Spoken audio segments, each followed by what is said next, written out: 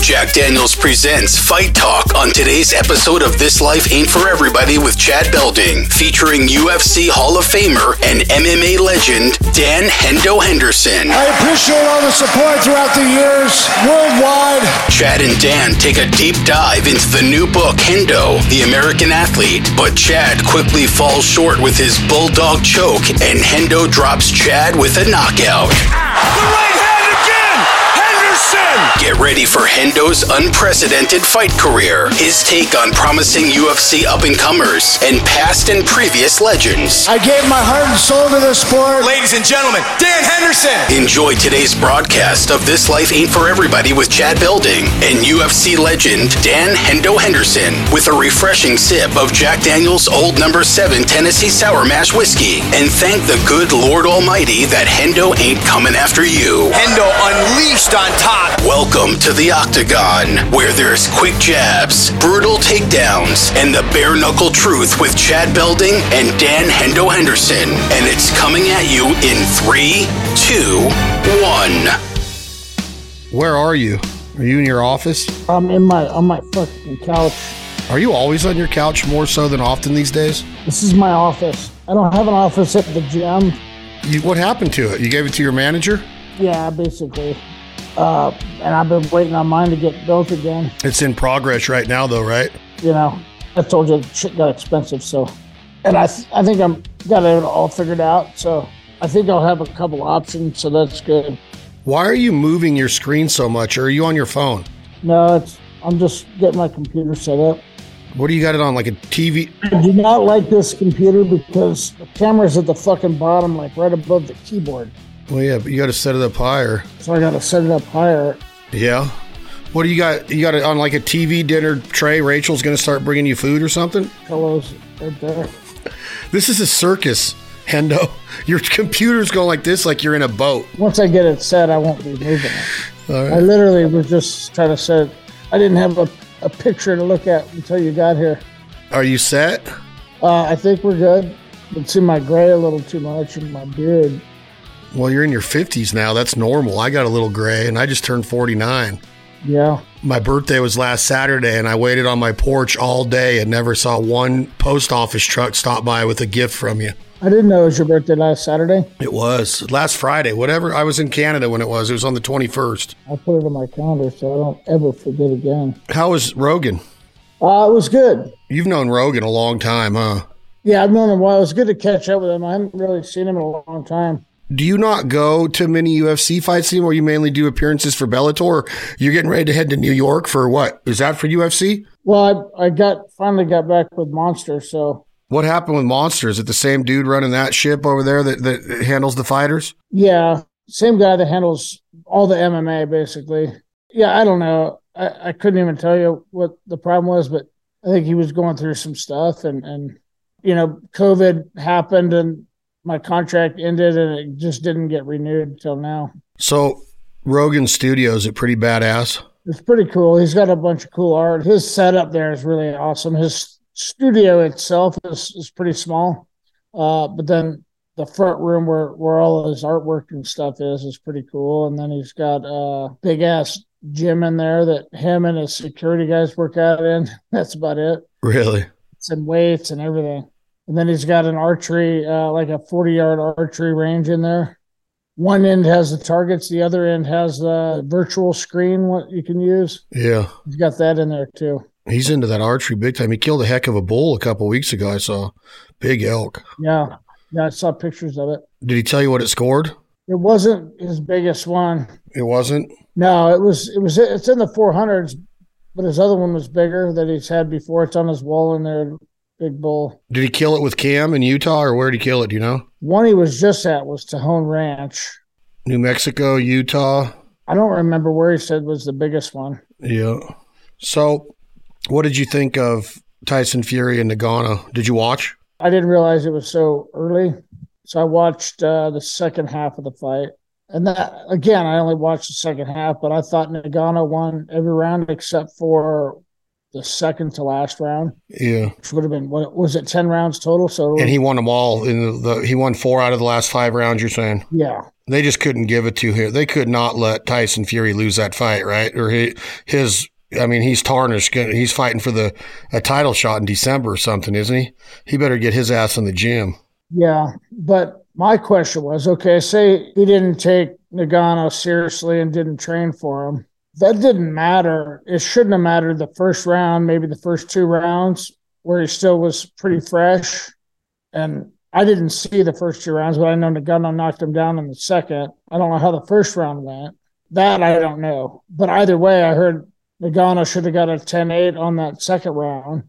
And one of the judges had Fury like up by 3 rounds or 3 points, and there's just no way. Yeah. That's not very good judging. One judge had it Nagano, one judge had it Fury by 1, and then a judge had him up 3. That's no way. Yeah, it does suck, and I know the feeling. Yeah, I was going to talk to you about that. We're here to talk about this for everybody watching on YouTube. Let me get it over close to my camera. This is Hendo's new book released last week. This is why he went on the Joe Rogan experience as well. Hendo, the American Athlete by Dan Henderson with David Cano. Is it Canned or Cano? Cano. It's pretty cool, these little the quotes you have on the back by Joe Rogan, Toby Keith, and Gary LaVox. Did you know Gary LaVox before Oklahoma when we went hunting last year? I did not. Oh, so this took place after that hunt. You asked him to write a quote about the book? I think I had finished the book already, and it was being edited, and then we go back and change a few things, if needed during that period. I think when I met Gary, it was in the editing stage. And then obviously they want some quotes, and Randy wrote a pretty good thing in there as well. But Gary LaVox, Toby Keith's in the Songwriter Hall of Fame. Gary LaVox will be in the Songwriter Hall of Fame one day. He's got like 17 number 1 hits. That's pretty cool to have big-time songwriters writing. I mean, if you read what Gary wrote, you can tell he can put his words together. I don't know how edited it was, but he puts his words together very well. It's pretty neat, this career that you put together, that this book goes through and talks about. The photos in this book are awesome too, because even as good of friends as I've become with you, I love seeing the experiences that you had that I never knew about. Even if you did shake Hillary Rodham Clinton's hand, I don't know why you put that one in there, but we'll talk about that on another hunting trip. But it's really neat seeing the little trophies and you in like almost pure like diapers pretty much, and how much of a wrestler you really were all the way through your Olympic career. And then how Joe Rogan talks about how you were never really versed in maybe street fighting a little bit, but you never really trained boxing or MMA or hands. And then all of a sudden, tell that story one more time, Hendo. I think you've told it on the podcast before, or you told it to me at duck camp here or there somewhere, Oklahoma, Canada, wherever we've been. You were training with Couture in Oregon, and then he was going to go fight in Brazil, and he had to back out, so you took his place? Or tell that story again about your first fight. Yeah, I mean, we had been training partners in wrestling for at least 5 years before this, and we'd watched the UFC on TV and had talked about maybe getting into it, or what do you think? And, and like, I'm not sure about those big 300, 400 pounders that are in there. But I think we'd be good at it. So then I didn't realize Randy had put an application into the UFC and got denied. So I didn't know he was actually going to try to do MMA. And then I guess he got a call about going to do this tournament down in Brazil. And they had a lightweight tournament and a heavyweight tournament. The lightweight tournament was like 175 was the weight limit. And then heavyweight was heavyweight. And I was wrestling 180 and a half at the time, so an extra 5 pounds wasn't too bad. So Randy calls me up and says, hey, I'm doing this tournament down in Brazil at heavyweight, and they got a lightweight tournament. Do you want to go do it? I said, sure, why not? And then like a couple of days later, after I committed, Randy got a call from the UFC saying somebody got hurt and told him that he could fight on the next show. It was a tournament style also. So, and it was like within a week of the Brazil fight. So he didn't go to Brazil. I went, and Tom Erickson actually took Randy's place at heavyweight. in his tournament. I don't know if you remember Big Cat Tom Erickson. Oh, yeah. Yeah, he was a big old boy, a good freestyle wrestler, and he went out there and he won the tournament at heavyweight. I won the tournament at lightweight or whatever they called it. But I think he fought Randleman in the finals. Yeah, Kevin Randleman, yeah. He knocked him out with an elbow on the ground. How did you win? Did you fight a Brazilian in the championship fight? I fought a Brazilian black belt, Carlson Gracie black belt first fight.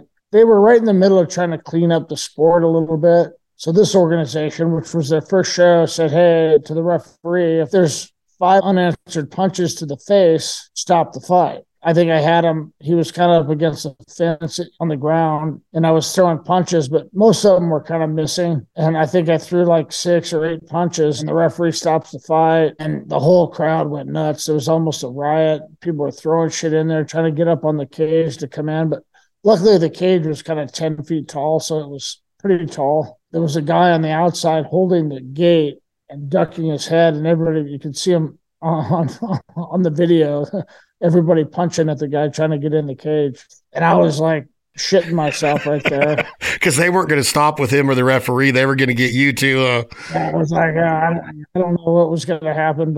And then, I had cut weight pretty good. So I'm in the middle of the cage, and then I start cramp. My leg starts cramping. So I just sat down in the middle of the cage, and I didn't understand any Portuguese. And the guy that I was fighting finally got on the microphone and told everyone to settle down, and you got to respect the referee. He made a decision to stop it. You got to respect it. And because they had offered to restart it, and he said no. What round was it in?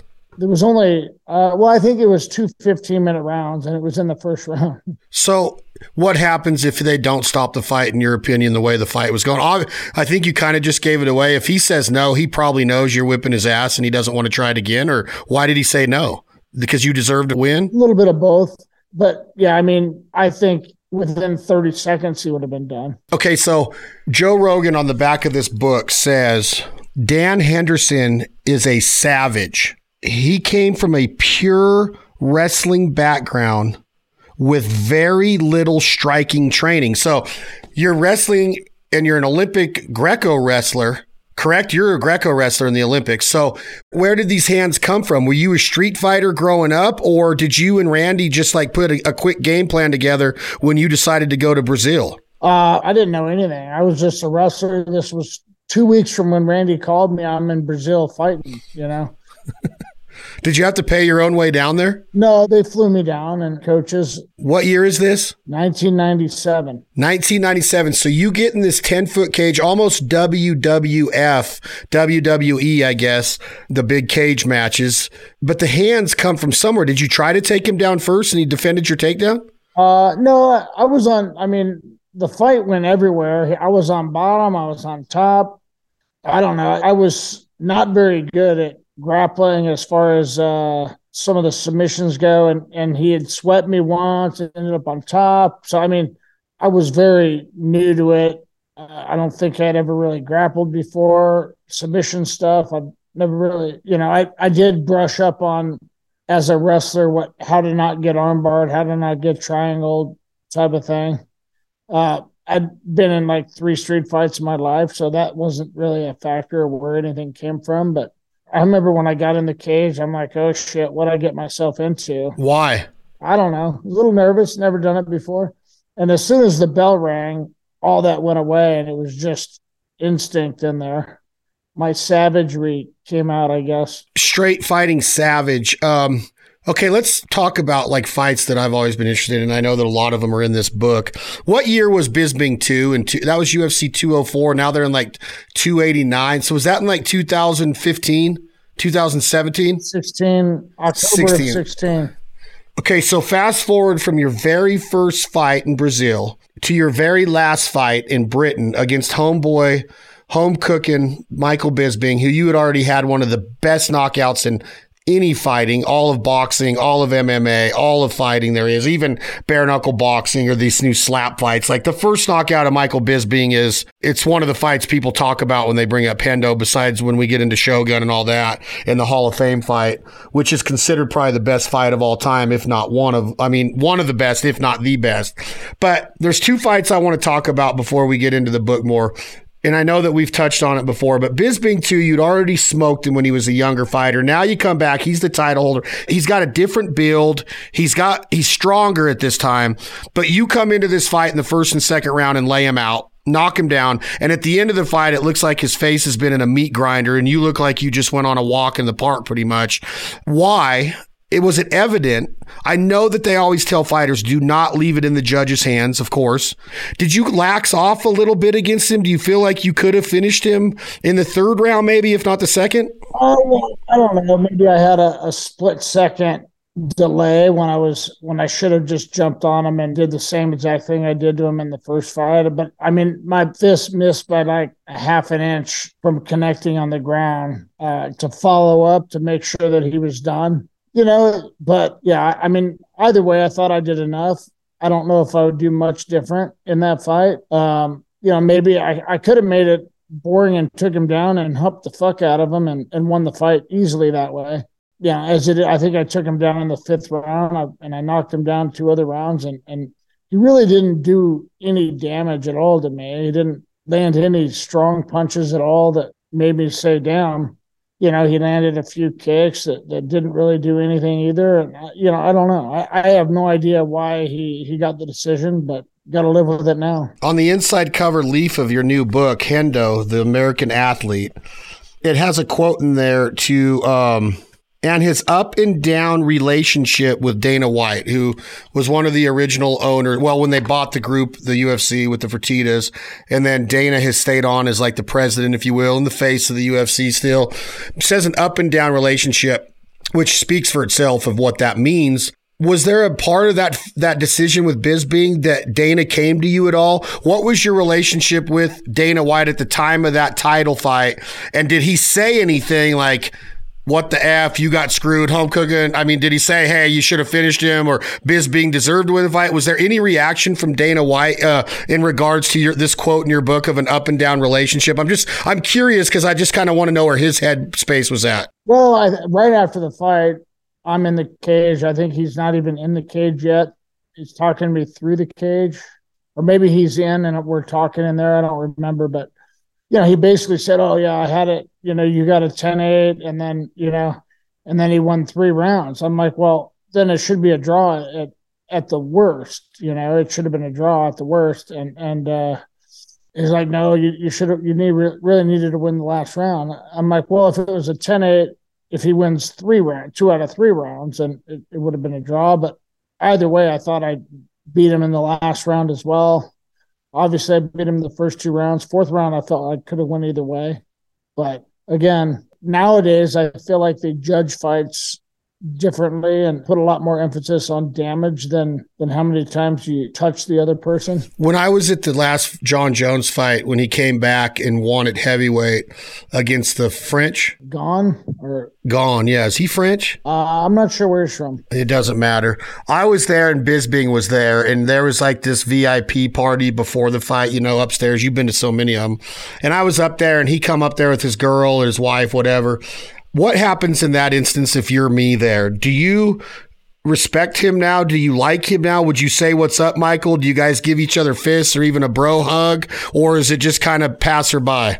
I think I've only been in one maybe place at the same time of them since the second fight. And that was at Sam Alvey's fight. But I was waiting for Sam by the elevators and Bisbing walks down. And my back was to him, granted, but I was talking to my boxing coach, but my side was more to him, and he walked past us, didn't say a word to me, stopped and said hello to Sam, who was about 10 feet away from me, and then kept walking. So I don't know. I mean, I don't have any problems with him. I've always respected him as a fighter and even as a person, but he's not the type of guy that I'd want to hang out with. But I respect the fact that he was always the same way on and off camera. He wasn't like a John Jones quoting scriptures and then getting hookers and blow,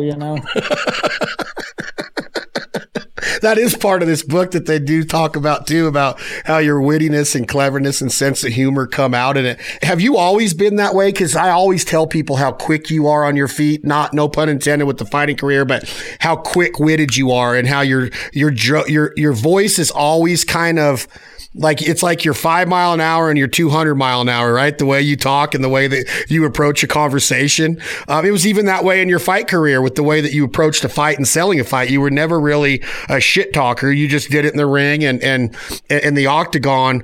But that cleverness, has that always been part, like, does that date back to childhood? Were you a class clown in high school? Were you getting in trouble in high school? Did you raise a lot of hell as a pre-18-year-old teen? Or were you a disciplined wrestler that had the fear of God put into him? I was pretty good. I mean, I had my share of fun, but I didn't draw attention to myself to get in trouble very often.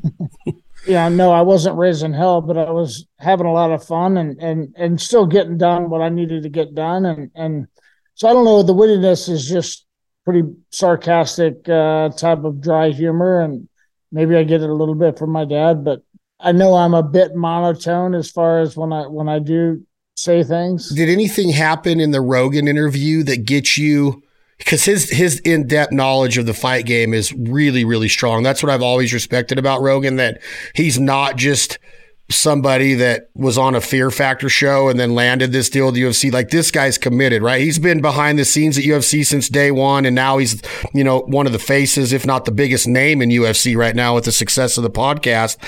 He was never a fighter, but he trains jiu-jitsu, and he shows his training and, in his social media and stuff. Can he get into your dish a little bit? Can guys that know the game and know what you've done? And here's where I'm going with this. Like, what happens if somebody like Rogan brings up, in my opinion, one of your worst performances ever? And I love you like a brother, so don't fucking fly up here next week and kill me for saying this, but I hated the fight against Cormier. Okay. So, like, I hated how that fight went down in your career. Like, I don't even know if you would think that it's one of your worst performances. Is it? I don't know. But can a guy like Rogan get in your dish, or somebody that really knows the fight game? Can they ever get you fired up when they talk about your past fights, or ones that they didn't see, like the real Hendo? Because you really didn't look like Hendo in that fight. First off, answer the Rogan question, and then tell me what was going on in that Cormier fight. And I didn't mean any disrespect by that. I just expected you to whip his ass. No, I obviously I thought I'd win too. Otherwise, I wouldn't have taken the fight. But, I don't ever feel bad about any of the fights that anybody brings up. If it's Joe or anyone else, I just, there was a couple fights that I didn't have the best performance. I felt good going into that fight with DC. I thought I was going to be able to stop the takedown a little bit more. He fought exactly how I thought he would. I thought he was just going to be, kind of looking to take me down the whole time and not stand up and trade punches at all.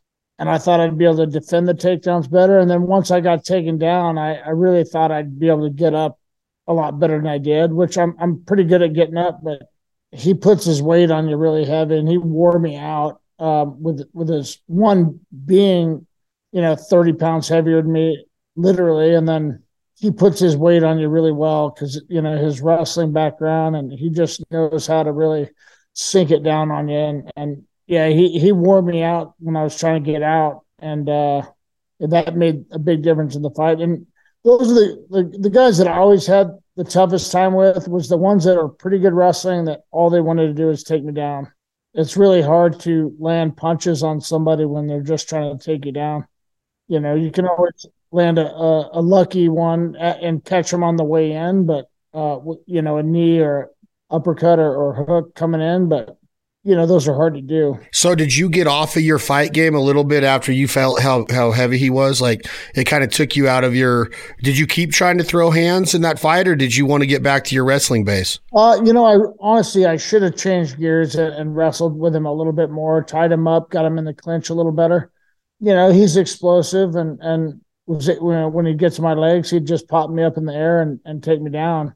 So yeah, I should have really stopped trying to punch him so much and wrestled with him a little bit more. Hell of a career he built, though. Yeah, like you do. I know you respect all fighters, but that Cormier is a respectful dude. Is he a respectful guy? Is he a nice guy? I mean, you had history with him in U.S. wrestling. You've known him for a long time.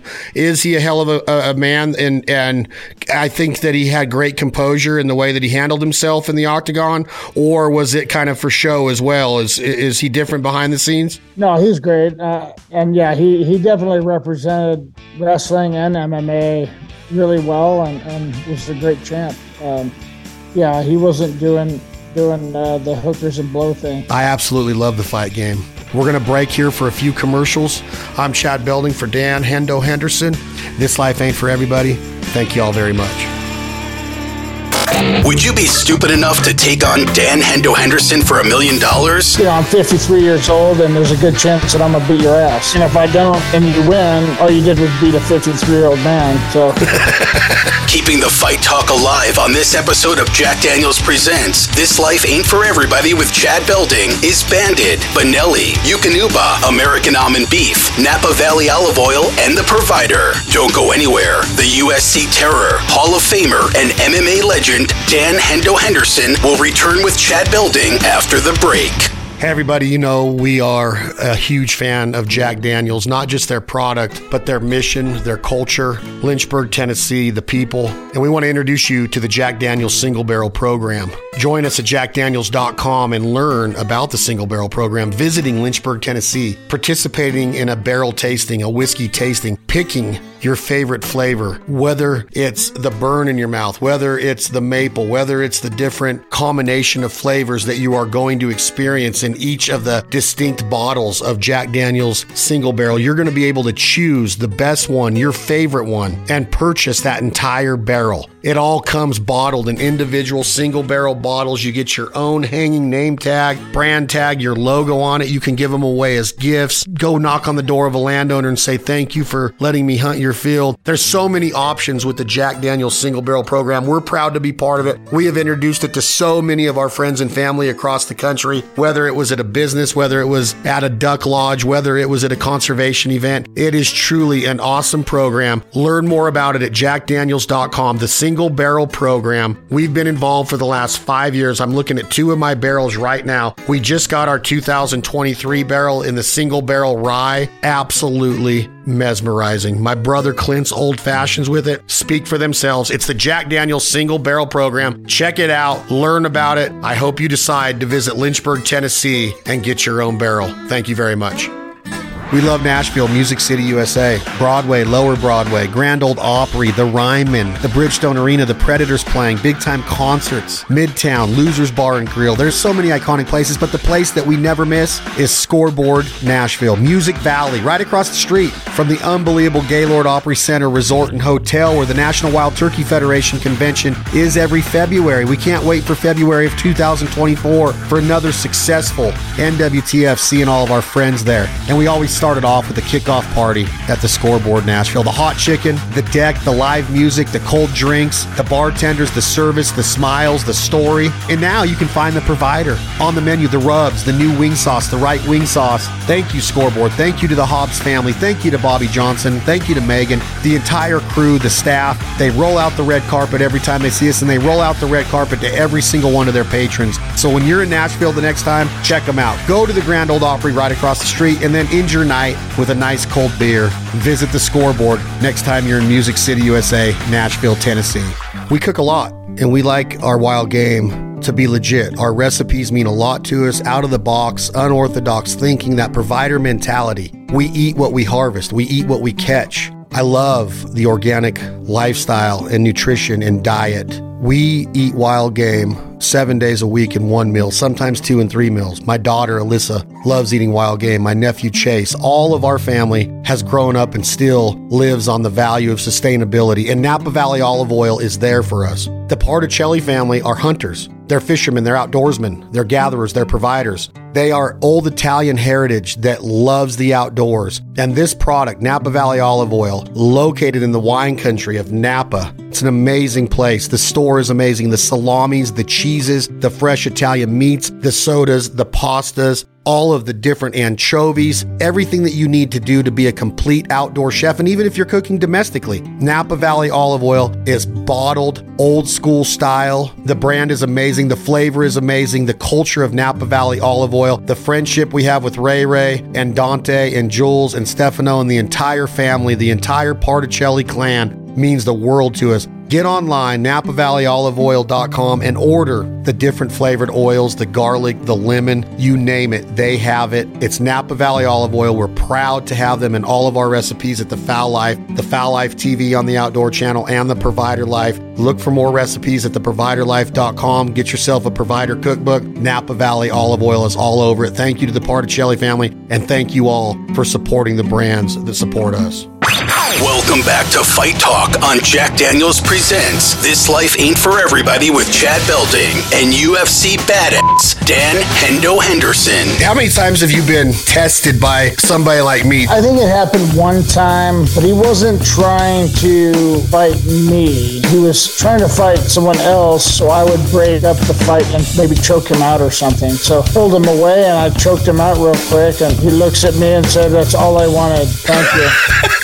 Shout out to the good times at Nashville Palace and Scoreboard Nashville, and to Resist All Hats for always keeping it cowboy. So let's get back to Chad Belding and Dan Hendo Henderson.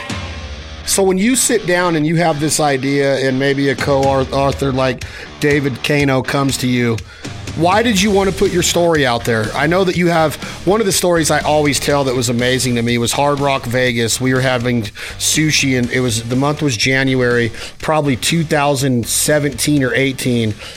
And we were at the center bar waiting for our reservation. And between the center bar and the entrance of Nobu, Hendo signed 50 autographs and took 50 pictures, selfies, people getting them, like calling him champ, Hendo, champ, Hendo, champ. Can I get a picture? They're having him sign like bar napkins just to have your autograph. Like didn't even have pictures of you because they didn't expect to see you there. But you have a huge fanship because of your career. First two-time champion in the history of the MMA with Strikeforce and Pride.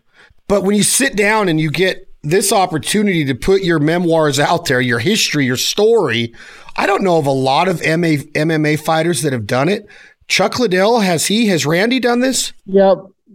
Randy's written a book, same with Chuck. So Chuck and Randy have one out? They've been out for a long time. Did they press on you, put your story out there? Does Rachel press on you? Do your kids press on you? Or did you always have it in the back of your mind that you were going to tell these stories and give your fan base kind of the truth of the career of Hendo? It's something that I thought about for a while. And then, I was doing an interview for David Kano, actually set up an interview with me. He was doing a documentary on football, on CTE, on football players, and came out, interviewed me, and him, and I think Brett Favre's the executive producer on it. And, he kind of was also a fan of mine before that, but asked me a lot of questions, not just about that, but, a lot of other questions. And then he comes back and does another documentary on MMA and boxing, two different ones, and obviously put me in both of those. And when he was out here for the last one, he was asking about if he could write my book with me. And, I told him I thought about doing it, but, I'd have to see how well he was able to put things down on paper and kind of got to know him a little bit better. And then we decided to do it. And once we got going on it, it went pretty quick. We got it done in like 3 months, I think. How does that, and I've written a book with a buddy of mutual friend of ours, Chad Mendez, but it's a lot of recipes. And we did have some writing in it, stories, tips, stories about hunts, butchering, processing, stuff like that. But do you sit down and just start talking? I mean, is he interviewing you like he's documenting a fight career or do you just start spilling your guts to him? He had a number of questions, obviously, kind of laid out like an outline of my life. After talking to me for a while, we kind of outlined what the book will be like, what chapter was what.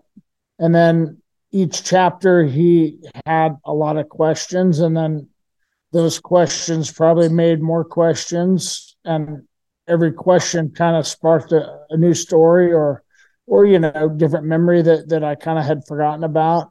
Even after I read the book, when he put it down on paper and I read it and kind of said, no, we need to change this, or I would have said, I've changed a lot on how I say things and made sure they were in there and made sure the stories were right. But after that, I would always remember more things that I forgot about. That was the toughest part. Like we could have won on forever because I kept remembering things that would have been a funny story or would have been made it a little funnier if I put it in there. So there's a few stories that are missing a few things, but for the most part, it got a lot of stuff in there that I'm pretty happy with. So I would like to hear everybody's opinion on how they like it and what they think. And obviously, you know, it's something we put a lot of work into and it's about my life. So I'd like to hear how the story part of it went. I like the stories. I haven't read it all. I booked this interview probably a week too soon, but I am going to finish it, you know, this weekend or this week. And I think it's great. Like I said, I think that it flows well. The stories are awesome. And I love when I did a testimonial the other day and I talked about how I started reading the book. I just said, I just love, you know, learning about how a career like this takes place, because a lot of times when you see these UFC careers, man, it's just like these fighters are vaulted into the limelight so fast. I'm not saying they didn't work to get there, but it's like, wow, there's just like this country kid that come out of Illinois, Matt Hughes, and then all of a sudden he's a 9-time welterweight champion. And you just don't know a lot about him, right? Like Mike Tyson, when he was fighting, you knew about Mike and Customato and Don King and his management and his Tigers and his Bentleys. And like, it was like every day. And now the media is covering fighters to where you know them. But like at the beginning of your career, MMA fighters were not being documented like boxers were, you know, from the early 80s when I was really becoming a big time boxing fan. They just weren't being documented a lot. So to learn about, you know, how this career kind of formatted and formed and started to take place is very interesting to me. Tell the audience who Tom is that you referred to in the book. I know that you talk about exactly who he is, but who is Tom? You talk about your brother a lot, and you even wrestled him in high school. Was that true? You wrestled him one time in high school? Yeah, it was either freestyle or Greco tournament, like at the state meet. Yeah, I think he had beat me like by a point, but it was a high scoring match. We just scored a lot of points on it. It was like 15-16 or something like that. Yeah, it was 16-15, Tom. He matured and muscular, and his body was a lot bigger and stronger than mine in high school. Like as a freshman, he was that way. And I didn't maybe start getting that till I was a senior. And I think we wrestled maybe when I was a junior. He was a senior. He was 1 year ahead of me in school. So we weren't overly close as far as we didn't hang out with each other too much in high school. We had a lot of mutual friends because of the wrestling team, but he kind of had his own group of friends and I kind of had mine, and it was what it was. But yeah, he was definitely better than I was at wrestling at that age. Was he jealous of your career at all as you started to become Hendo, or was he very supportive? I don't know if he was jealous at all. I think part of him wishes that he had not stopped wrestling and kept doing wrestling and maybe trying to, because he stopped wrestling. He went and wrestled out of high school, went to a college in Kansas and wrestled there. It was a junior college, and I think he placed in JUCOs, and then after that came back and went to San Diego State. Our club wrestling coach started the wrestling program there again, and it only lasted 1 year, and they shut it down again. So he kind of just quit wrestling at that point. Had brought his wife back from Kansas with him, and so he was just working on getting his teacher credential, and he was a teacher for years. That's pretty badass, though, because it looks like you guys pushed each other big time. Talk to me about what year was the World Mega Battle Open, King of Kings. You look young as hell in this. Well, the King of Kings tournament. So that was the end of 1999 and the beginning of 2000 was the tournament. So you're in your late 20s, maybe 30? I was 29 and 30, or right around 29-ish, 30. Pretty young to win that much money. That's major money, a $200,000 big check like Happy Gilmore. I want the big check.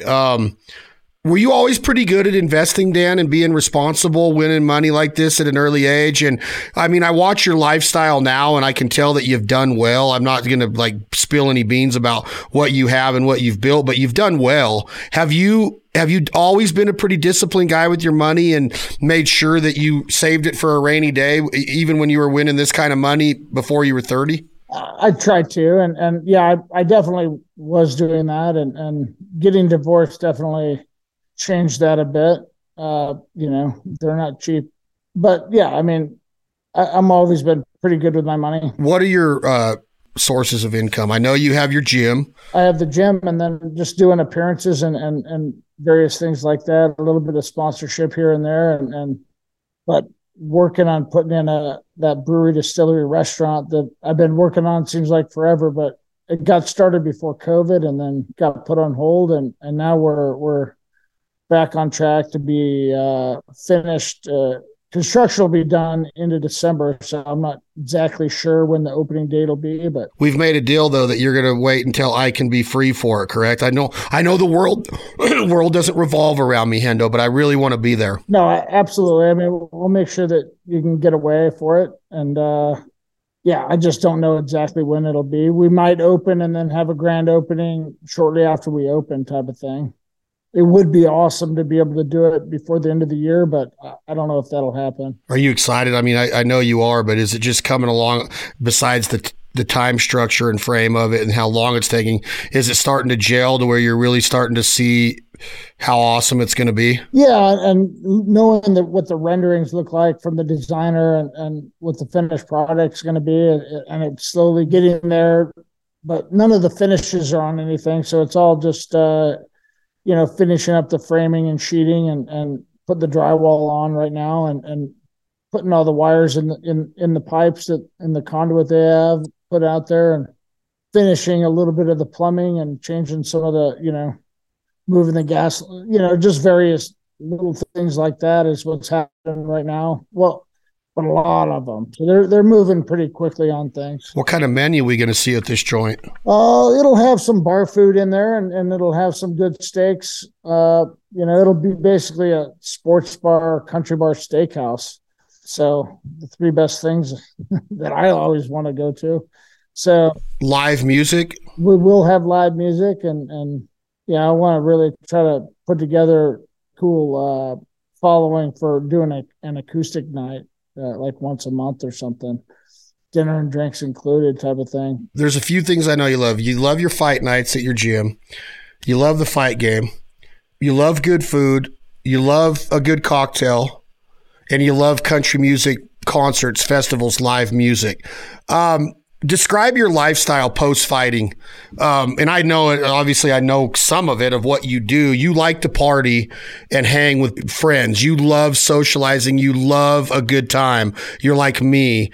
Are you catching up for lost time? Because as a wrestler and a fighter, you can't really live that lifestyle. Because you got to be ready at almost all times when you're fighting you might not even be in a camp and get an opportunity to go to a short camp to sit in for somebody. But are you making up for lost time? Because you do love to have a good time and you deserve it and you go hard. I mean, like you travel and you. No, I don't think I'm making up for lost time at all, because honestly, it was almost better then, because it right after a fight, I would party for about 2 months unless I booked another fight right away. But I would never drink about 2 months out. I would even later. My training camps were sometimes 3 to 4 months, 3.5 months, and I would not drink the last 2 months, not even anything. So, I mean, I would kind of ease into my training camps, and then my last 2 months were pretty disciplined and pretty tough to get through, and the intensity definitely picked up those last 2 months. So with that, it really gave me a break from doing all this other stuff. And I do like to socialize, but I do like my alone time and be able to chill at my house sometimes too, which it seems like now I'm always on the go doing something somewhere with somebody. So it is nice when I get time at home. My wife's a little bit younger than me, and she gets worn out a lot quicker than I do doing these things. Well, now she works, but 3 days a week, she does work. But yeah, she does. She's supposed to be keeping me young, but I know I can tell. When you hear stuff like this, where it says one of the greatest fighters to ever get in a cage, well, that's written in your own book from you and David Kano. I better get it right. I want to meet this guy. He did a good job. You're a humble guy. Like, you don't ever brag about yourself. You didn't even talk shit leading up to fights. You just kind of did your talking in the ring, in the octagon. In your heart of hearts, believe that sentence? one of the greatest fighters to ever get in a cage and a ring? Because it says ring. Yeah, I mean, I had a lot of fights in the ring too, I guess. Pride was ring, right? Yeah. I don't know. I guess it would definitely be in the conversation of one of the best, but I did it for such a long time and fought most of the top guys during my era. I think I definitely was one of the toughest ones to beat for sure. How long did it, going back to that second Bisbing fight, did you know that was it going into that fight? Had you announced it? I'm pretty sure you did, but how close have you came to saying that's not it? What would it take? Could bare knuckle boxing get Dan Henderson off the couch for $1 million right now? No, not for $1 million. Nope. Maybe 2. I don't even know if 2 would do it. The older I get, the higher the price goes. Yeah. I mean, I think bare knuckle would have been fun for me to do for sure. It would have been right up my style with my dirty boxing. I feel like I'd own guys in there. God, would you?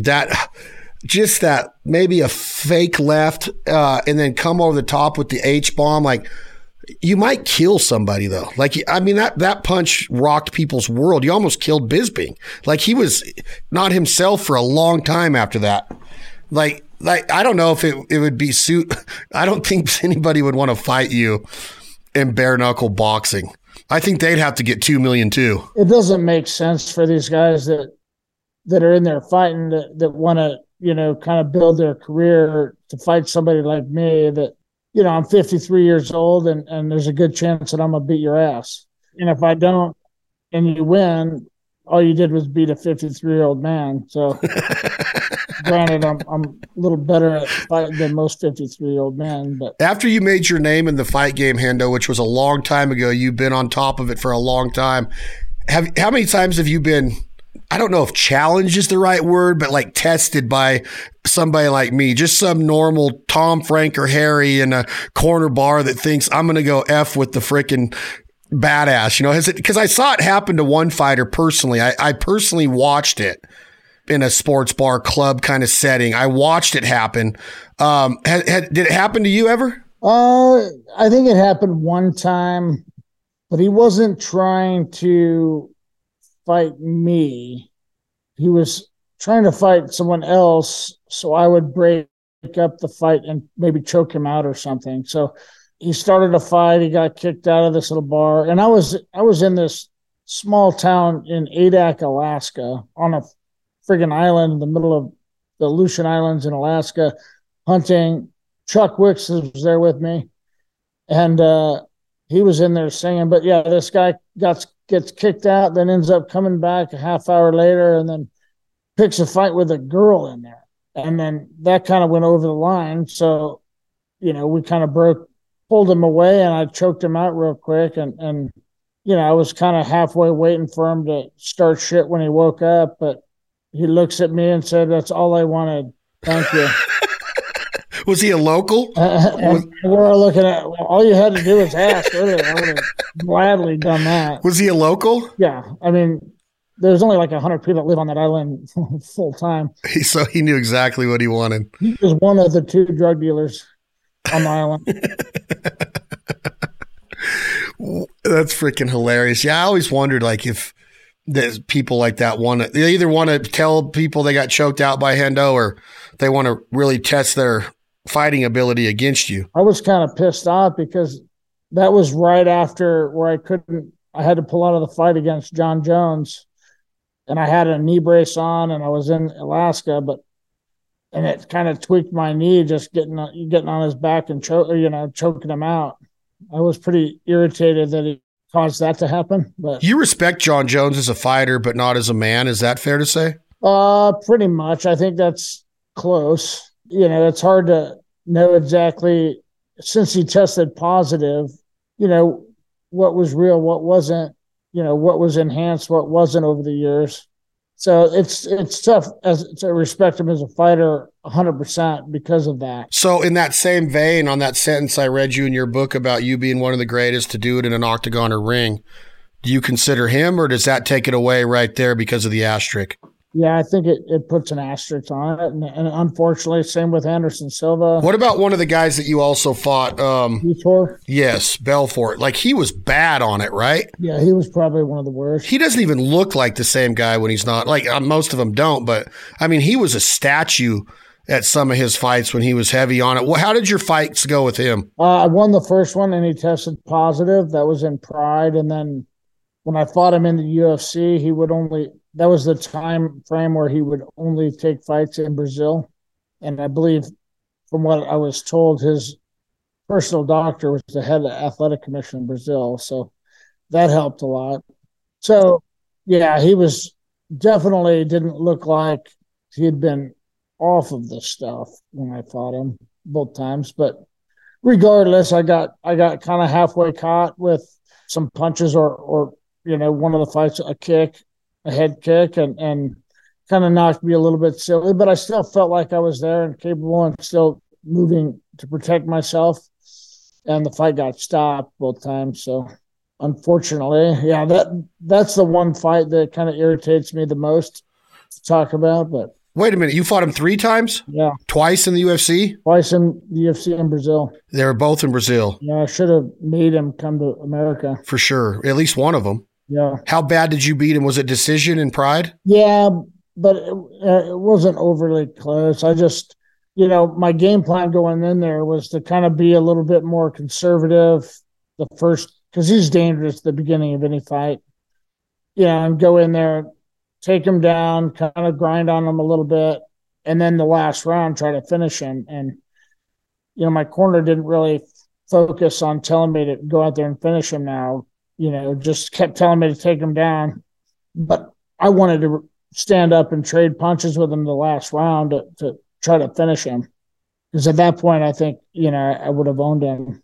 But I never changed it up. So. And then he caught you twice in the UFC in Brazil. Those are the ones you'd want, some of the fights in your career that you'd want back? Yeah, I mean, that one would have been nice to have one of those fights at least in America. Who do you like watching now in the UFC? Is there anybody? There's so many fights now. They've turned it into a true league to where there's like a fight, at least one every week, whether it's pay-per-view or not. No, I mean, I can't keep up. I don't know half, or not even half. I don't know most of the new fighters out there. Maybe I've seen them, but it's hard to keep up with all their names. And when he was fighting, when I was still fighting, but he was just coming on fairly strong at the time, was Justin Gaethje. I like watching him. Poirier, you always got to like watching him as well. Do you like watching Covington? Speaking of Covington, he's coming back. Do you like Colby? Yeah, I like Colby a lot too. He's fighting Edwards, right? He likes to talk shit, but yeah, I'm good. I'm good with it. He doesn't hit old men in bars and throw shit through windows. He just uses. Didn't he get jumped by somebody that broke his watch and some shit went down in Miami or somewhere? Yeah, it was what's his face? The BMF guy, right? Masvidal. Yeah, I kind of lost a lot of respect for Masvidal over that. Liked him before, but when you have 25 minutes to go out there and beat a guy up that you obviously dislike, you have a grudge with, whatever it is, you have your chance out there one-on-one to get it done. And if you can't get it done there, it's just kind of chicken shit to go grab a buddy, put on a mask, and jump the guy at a restaurant. Yeah. I mean, that's should have been more jail time. He didn't get any jail time. I hardly heard anything about it, but yeah, I think he should have went to jail and should have been reprimanded by the UFC as well. So who wins, Covington Edwards? Edwards surprised. I mean, he's a good fighter. He beat Usman twice. He's won some big fights. Can he beat Covington? Because Colby's pretty freaking. He's got a gas tank on him, and he's talented as hell in a lot of areas. Usman's got a gas tank too. Yeah, true. Usman's he's a big stud. Yeah, he's just one of those guys that's hard to beat. Very disciplined.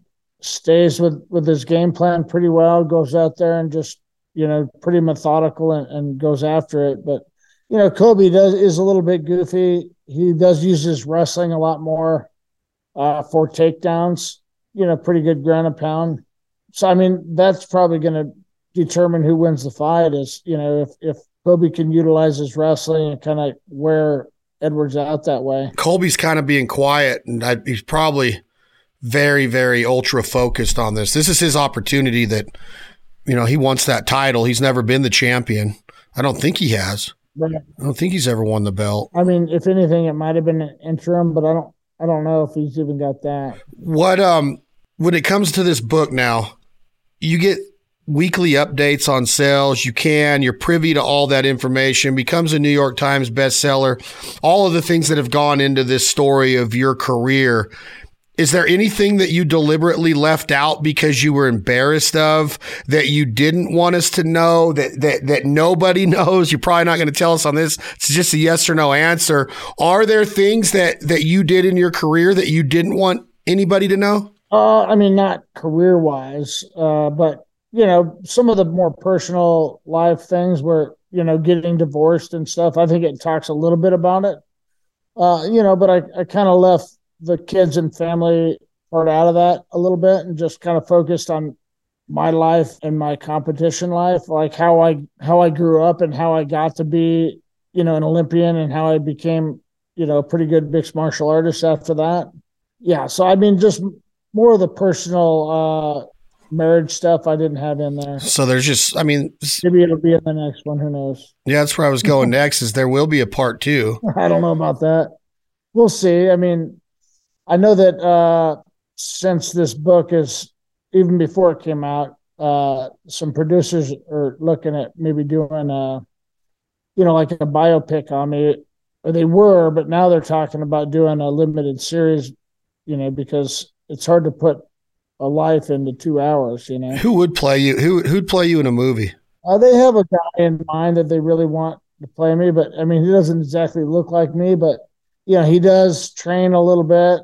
MMA or boxing, a little bit of everything, and wants to also fight at least amateur just to do it type of thing. So he might be a good fit to do it. So we'll see. You're an actor though too. You've been on Navy SEALs. You've been on King of Queens. What all have you been on? Well, a couple other 2 or 3 different B movies, and yeah, King of Queens, and I think NCIS, maybe LA, 1 episode, and then SEAL team. Not very many things, but I wouldn't call myself an actor at all. I was just kind of. Do you stay in touch with Kevin James? I have not talked to him in a long time. Why wouldn't you stay in touch with a guy like that? How does that? You're pretty private. I get that, but. You had an opportunity. Did you exchange numbers with Kevin? I mean, this guy was at the top of his game, big sitcom, a big actor, friends with Adam Sandler, doing a bunch of that shit. Like, what did you exchange numbers with him? I don't think I ever had his number. But, one of my friends, halfway training partner or coach in my gym, used to do his diet and chiropractic work, and was kind of his personal trainer for a while. So, but I would always go through him to anything I needed with Kevin, but no, I wasn't that close with him. Wasn't like we hung out that often. I did, and I have a pig roast every year that you've been to, but a couple of the writers from King of Queens were here this year. We were talking about the good old days a little bit. You got to get Kevin there. He's a funny dude. He was in an MMA movie. Don't tell me the name of it. Here comes the wait, don't tell me the name. The Boom. Here Comes the Boom. Yeah. Boss was in that too. Yeah. He was in how cool of a guy is he? Baj Rutten.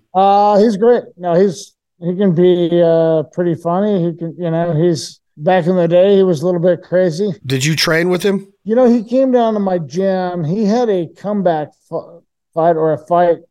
I think he had not fought for a while, and then had a fight, I think, scheduled for, might have been in Strikeforce or might have been Elite XC, which was a little bit before that, against a guy that I think he went out there and just kicked the shit out of his leg a bunch of times and finished the guy. But he had hurt his ribs or something. He came down to my gym and then hurt himself, and then, kind of he had a Boss Rutten training type series thing that on audio version to tell you, what punches to throw, and you'd hit a bag. as your workout for a while. So he was doing that workout like for a few days before his fight. There was a fight show. It was called like Inside MMA, him and Kenny. Were you a guest on that? I assume you were. Yeah. I love that show. They need to run that back. Yeah. I remember when Uriah Faber went on there after his fight with Jose Aldo and they showed the back of his leg. Do you remember that fight when Aldo, you just explained how Boz went and kicked Aldo went, remember when he went into town on Uriah's leg? Vaguely, yeah. It was the color of your sweatshirt. It was that black, like it bruised that bad, like dead skin. I've seen nasty legs before after some fights. Like your ears almost. The cauliflower ears.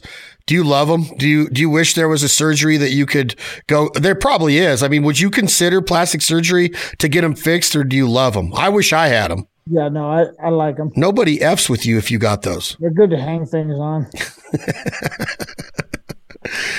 They're good steering wheels for my wife. How did you pick the pictures? Because one photo, and I know you got thousands, but one that I thought, and maybe you don't. Were you good at keeping photos? Now, some of these, my parents had moved up to Oregon, but they lived down here for a while. And I have this storage bin, and I found this box of old pictures. And, I tried to look through a lot of them. A lot of them were just of me wrestling and, all those type of pictures. I mean, a huge box of them. And, those are just some of the ones that I found in there. And then my niece went through pictures up in Oregon where my parents are now, looking through stuff and sent me a couple. So, we try to get some cool pictures out of there. You posted a picture not long ago of the King of Queens set. How does that one not make the book? Because who was it? You, Couture, Rampage? And Frank Trigg. How does that one not make the book? Was it a finalist? Yeah, I don't know. I guess maybe it could have made the book. I didn't even think about that one. I think that one we just had more digitally and didn't even think about it, maybe. It's a great picture. Great picture. Besides Randy Couture, the Natural, who do you stay in touch with that we know, household names that we know? Chael occasionally. Is Chael one of the best shit talkers of all time in the fight game? I don't know. He had a shit talking coach, I guess is a good way to put it. Somebody that helped him with his material, but he would definitely come up with quite a bit. What do you mean? Like a comic writer or like a coach that he wrestled for or something that was a big shit talker? No, just the guy that was helping him write shit. Oh, you let it out of the bag right here on This Life Ain't For Everybody. Chael, I want to talk with Chael. He won't talk with me. Pisses me off because I could rap with him good. What is he doing these days? I don't see him anywhere. Doing a podcast. Yeah, he's been doing. Now he's doing the post-fight, I think, UFC stuff again. Is he? Yeah. On ESPN? Yeah. Oh, good. I missed him on there. I like him as a commentator. He's been doing that. He's pretty sharp, huh? He's a pretty smart cat. No, he is. He always has been. He's super nice, down to earth guy that had a public persona that he wanted to be the bad guy. So Bad Guy Inc. Yeah. Well, put in a good word for me again. I want to talk with him. Yeah, I'm gonna hit him up here pretty soon. I think he was asking about going on his podcast as well. Yeah, you need to go on there for this book. This book's got to become a New York Times bestseller. Hendo, the American athlete. Great picture on the front. American flag. You stay in touch with Chael. What about Liddell? Is he doing all right? I think physically he doesn't look in the best shape. He could look healthier, I guess is a good way to put it. He just looks like he needs to kind of exercise a little bit. So, and, I think, going through, he recently went through a divorce, and that's kind of tough to deal with. So, hopefully now that he's got everything kind of handled on that front, he can start kind of, getting healthy again. I like Chuck Liddell. He was one of the guys, him and you and Matt Hughes are the ones that got me into the UFC back in the probably like 2005 period. You were Pride and Strikeforce, and it was Liddell. He had that stance, the after the wind stance he did in the blue shorts, and of course the haircut. But he was captivating, in my opinion. I liked watching GSP. I cheered for Matt because of the story, the wrestler. I ended up having my thoughts about him after I got to know him a little bit, but hell of a fighter. to go 9 times defending the title, but that was just a cool air of the UFC. It was almost like it was more. Yeah. It wasn't as big as it is now. It's not as busy it is now, and it was more like you could like have heroes in it. You know, you weren't like scraping to try to find out every fighter. Now it's like betting on horses, dude, or betting on freaking football games. It's like just nonstop with the way that they promote the fights now. Yeah, it's really tough to build up some of these guys that fans could get behind when they're seeing too many different guys. So you talk with Couture, Chael, Chuck a little bit. Tito? Occasionally, if we're at the same event, yeah, I'll talk with them, but it's not somebody I call up and say, hey, how's it going? You're going into the biggest bar fight of your life, and there's like some badass dudes in this bar, and you get to bring 3 guys with you, and it's going to be against 4 other badasses. And I'm talking like everything goes. You can't crash a bottle. It's like, you know, street fighting, but it's MMA rules. You can't just kick them in the nuts and gouge their eyes out. Who do you bring with you? Well, I mean, I think obviously Randy would be a good one. Chael would probably be a pretty good one. I mean, he would take anybody down 100%.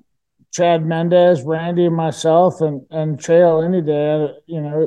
But, you know, I think I would probably take Nagano over Chael. Do you base it on size? Do you want to get some heavier guys in there? Would Arlovsky make the cut because he's bigger and he's got heavy hands? Or does Chad Mendez make it because he can be quick on his feet and then land a punch that could knock anybody out? Yeah. And he's a big boy. Who did he knock out when that vicious uppercut that one time? Remember that big heavyweight that fought a lot? He came over from the Strikeforce too. Did you ever fight him? No, I almost did. Before Pride, it was called Rings.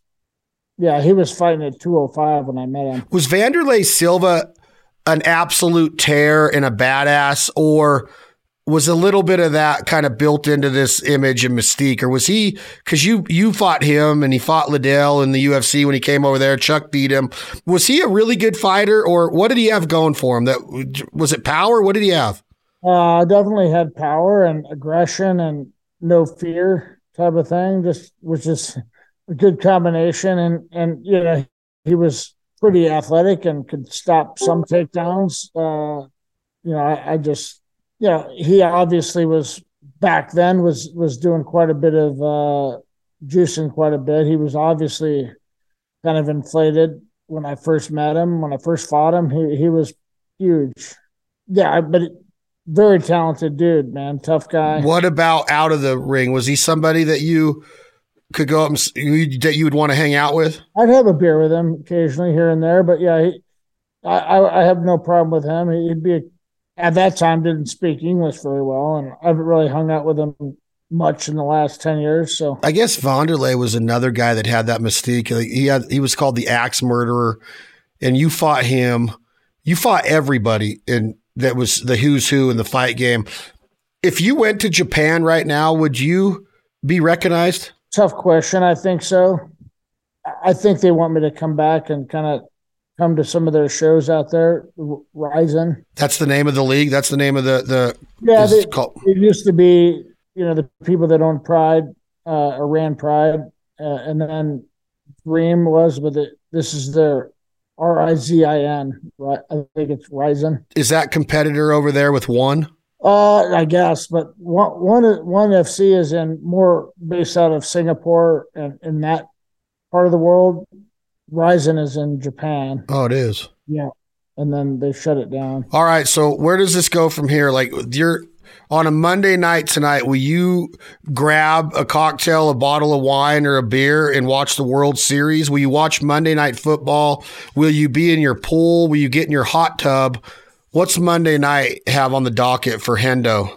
No, I'm probably going to sit on the couch with a glass of wine. I'm going to go get some dinner ready for the wife when she gets home and have some wine for her. And then we'll watch probably a little football and a little baseball. I don't know how much of each we'll watch, depending on the game, I guess, how exciting they are. But We typically will watch Monday Night Football, though, on a Monday night. When you say get dinner ready for Rachel, does that mean you're going to order in with Hub, Dine and Dash? I don't even know what they're called. Or do you cook dinner? No, I cook most of the time. What are you going to cook tonight? Or you got to see what's in the fridge? No, I don't know. I got to see what she wants. But we do have some tri-tip leftovers, and I cooked some wings also yesterday, so maybe it'll be leftovers. Ooh, I like leftovers. All right. Amazon, the best place to get this? Amazon or BarnesandNoble.com, but, I don't know which one's better, but they both work. And then, I think there is a place out there I'm doing signed copies. So okay, so I was going to ask, I don't know if that's an exclusive deal, but can I announce it right here on this podcast on This Life Ain't For Everybody, brought to you by the one and only Tennessee Sour Mash Whiskey, Lynchburg, Tennessee. Every drop made in Lynchburg. Jack Daniels. Enjoy it responsibly. Never allow underage drinking. Can we give away a signed copy on social media by following Hendo and the Foul Life, or This Life Ain't For Everybody? And one lucky winner gets a signed copy of Hendo, the American Athlete. Is that allowed? We're good enough friends for you to say yes, but do you have an exclusive deal with somebody already? No, I can do that for one of your fans. And does Dana White own some of your intellectual property with the name Hendo, like Vince McMahon, John Cena, and The Rock, and Hulk Hogan, and all these guys had to battle for their names when they left the WWE to use those names in movies and stuff? Or do you own all of the IP property, intellectual property of Hendo? Yeah, I own Hendo. They don't, but they do own footage, and I give them the rights every year to do the video game. I have to sign off on that every year. The UFC never tries to take money from somebody like you that is building a revenue stream on a name that they help build by buying Pride, by buying Strikeforce, and by where they could say they helped put Hendo on the map as much as he put himself on the map. Could they ever say that? I'm sure they could try to say that. They just have the platform, and it didn't matter. If I sucked, nobody'd know me. When was the first time somebody called you Hendo? When I was younger. So, it's, here and there growing up, and I got called a lot of nicknames over the years, and then I finally got tired of all the different nicknames, and I just put Hendo out there a little bit, to where I just tell people to call me that instead of everything else they were called. The American Athlete actually was when I was fighting in Pride, the media, and they had a couple different nicknames for me. A lot of times they would just call me Dan, the media would, and everybody would know me too. But some of the media started calling me the American Athlete, or Dan, the American Athlete. So I was trying to figure out a good name for the book, and I love it. You are the American Athlete. Toby Keith and Bobby Pinson wrote a song about you called Made in America. True story. Toby Keith says it on the back of your book. A transparent look inside the heart of a champion, truly made in America. Toby Keith. How is Toby? He's battling. I know he just sold out Vegas two nights. He's battling through it, though. I think he had some good news for a while and then got some bad news again. So he said he's got one horn knocked off the devil, working on the second. So he's so great. Yeah. So I don't know. I'm definitely going to go to Vegas to watch him for sure. Are you? Yeah. When is that? It's December, I think 10th and 11th. It's like a Sunday, Monday after NFR, or right at the end of NFR. I'm looking at it right now. God, I want to go with you.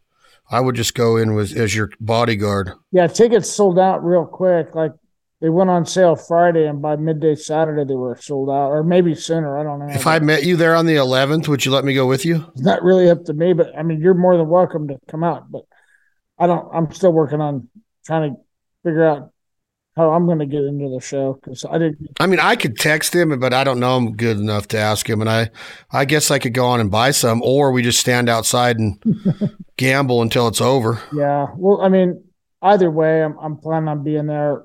And then, I'm going to that Greenberry Tactical Challenge that I do every year right from there.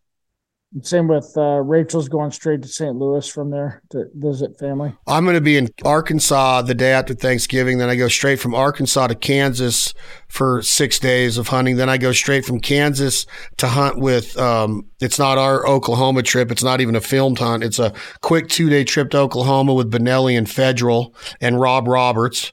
And then I leave there and I go straight to California for a safari club hunt for 5 days with Merlot, but I have the 11th off. I don't have to be in California until the 13th, so I could come into Vegas. So why don't you just diligently do your magic, work your magic, get 4 tickets for you and Rachel and me and Anna, and we'll go watch Toby at the MGM, and I'll pay whatever. I mean, I want to see his comeback. Well, I was talking to my buddy Brad Penny. I love Brad. The last couple of days, Thursday, Friday, he was out here for a wedding, and he's good friends with Toby also. And he had called Toby and said, "Hey, you better hold some of those tickets back and don't sell them," just because we all know that every one of Toby's friends is going to go. So it's going to be hard for Toby to give out. No, but hopefully he did save 500 of them to sell that his friends could buy. And I haven't had a chance since I talked. Brad told me that today, and I said, "Well, I'm going to text him and say, hey, I'm going to come to your show." I already told him I was coming to his shows, but he didn't say anything about anything. But I'm going to ask him what I need to do to get tickets. So. Okay, will you keep me in mind on that, because I'll meet you there. Yeah, for sure. And then I'm supposed to tell Brad what he says, so Brad can do the same. And Brad will hook him by his whatever, you know what I mean? No, I want to buy. I'll buy whatever. I just want to be there. I don't expect any handout. I just want to be there. And I didn't pay attention to when it was because I just figured I'd be hunting, but I can get there on the 11th. Yeah, I'm flying in Sunday morning and then flying out Tuesday to North Carolina for that. Yeah, I'll do the same thing. So make that happen. Work your magic. Yeah, I haven't had a chance today. I got straight home and did this. So I could see you being the next pickleball champion with Brad Penny. Is he trying to talk you into getting in his league or what? You know that Brad does pickleball? Yeah, I mean, somebody in the SCI said, dude, Penny's like a pro pickleball player now. And he's he's in a league and he's like going gangbusters. I didn't think Brad was that into it or even into it until he just came out and told me. Yeah, he's a pickleballer. Yeah. Some other ex-major leaguers are in there with him too. I was like, how'd you know? I literally just found out a few days ago. I like Brad Penny. You introduced me to him in Vegas a couple of years ago, and boy, he was a stud baseball player. Yeah, he's a good man. Hendo, thank you. Hendo, The American Athlete by Dan Henderson and David Kano is available now. Barnes & Noble, Amazon. This is an awesome book. A great read, a great legacy as a fighter, a true legend, a savage as described by Joe Rogan. That's a pretty cool word to be called, dude. I've seen you with a shotgun, though, so I don't know if you're a savage with a shotgun just quite yet. All right, so I'll plan on hearing back from you on the Vegas deal. I plan on seeing you in early January for our hunt in California. That's going to be a blast. I threw down a text to Couture and invited him. He will not text me back, and I'm saying that on here. And maybe he's busy, but he usually texts me right back from Vegas. Maybe he's on vacation, but if you talk to Couture, tell him there's a spot for him if he wants to join us on that. You want me to invite anybody else? Who else should we bring out there? I mean, Gary's always more than welcome, but you probably get a hold of Gary faster than me. He hasn't returned my calls in the last 2 months. He's always busy. He called me out of the blue and then, and then text me a couple of times, but then. That's exactly how he is with me. Out of the blue, he'll call me and he'll be like, Chad boy, what's up? We'll talk literally for an hour. And then I'll hit him up a week later on a text, and it'll be radio silence for 3 months. Yeah, yeah. No, but it's deer season now, so he's hiding up there in that cabin waiting to whack a deer. Yeah, I don't know, Michael Ray, maybe.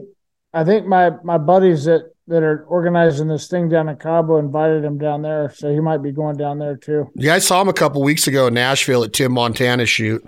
I got to hang with Michael. He sang a couple songs at the City Winery the night before. You're not here shortly after that to do a. Yeah, he told me he was flying out. It was the Riverside County Sheriff Department family barbecue. All right, hold on one sec while I sign off. Thank you all for listening to This Life Ain't For Everybody. Jack Daniels, enjoy it responsibly. Never allow underage drinking. We'll be back with another episode of This Life Ain't For Everybody. More awesome guests coming up. I'm going to get Couture back on here. I got Money Mendez coming on here. We're working on Tito Ortiz. I like the fight game. I like to talk fighters. I like to talk about their career. Hendo's had one of the best. Get his new book, Hendo, The American Athlete, available right now, Barnes & Noble, Amazon, and we're going to be giving away one copy signed to one lucky winner coming up on our social media pages, so be on the lookout for that. I'm Chad Belding for Dan Hendo Henderson. Thank you for listening to the conversation in another episode of Jack Daniels Presents This Life Ain't For Everybody. Y'all take care. So, guess who we're friends with? Little hint, he could kick your ass. Dan Hendo Henderson!